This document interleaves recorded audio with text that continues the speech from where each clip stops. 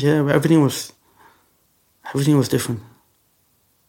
I went to college and made friends, but even that was difficult because we had to have the story and they'd ask questions, and it was always where you're from and why you're here by yourself and where's your family and how come you've no family over here, what you doing living over here, and there was always, you were always on your guard. You were never able to relax. Like, I've never been able just to let go. Like, I've never been able just to relax.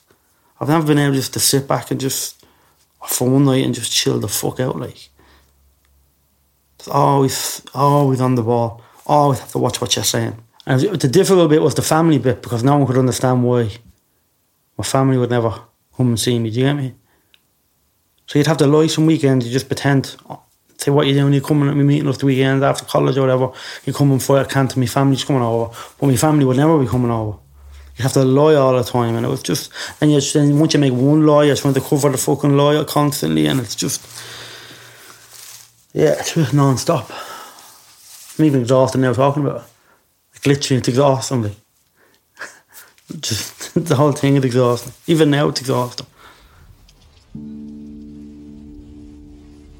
I was stranded in a different country, and I was just constantly just trying to survive.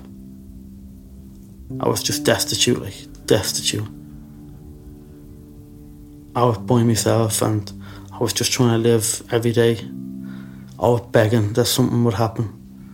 I don't know, God would fucking strike me down or something, and make something amazing happen, or just make everything go away. And I would go to church and get my hands and knees and beg. Just please, something happen that makes it all gonna go away. And it doesn't. It's never gonna go away, unfortunately.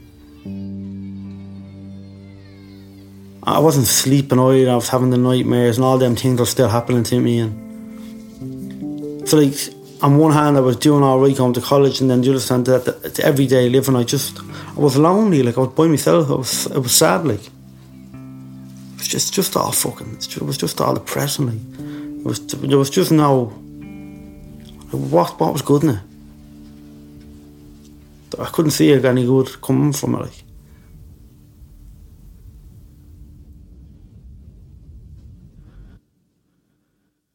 I had a breakdown in England and I got sectioned. I was having a breakdown. I was using drugs constantly. I was taking all the tablets. I got sectioned, and I was telling the people in the hospital who I really was. And I was in a witness protection program, and they didn't believe me. They thought I was crazy. So they upped me tablets. I thought I was literally barking, like. And my ma came and seen me, and I was fucking wrapped, like, strapped to a bed. And my ma said, "No, you need to get out. We need to get you out of here. You need to get out of here." So I played ball.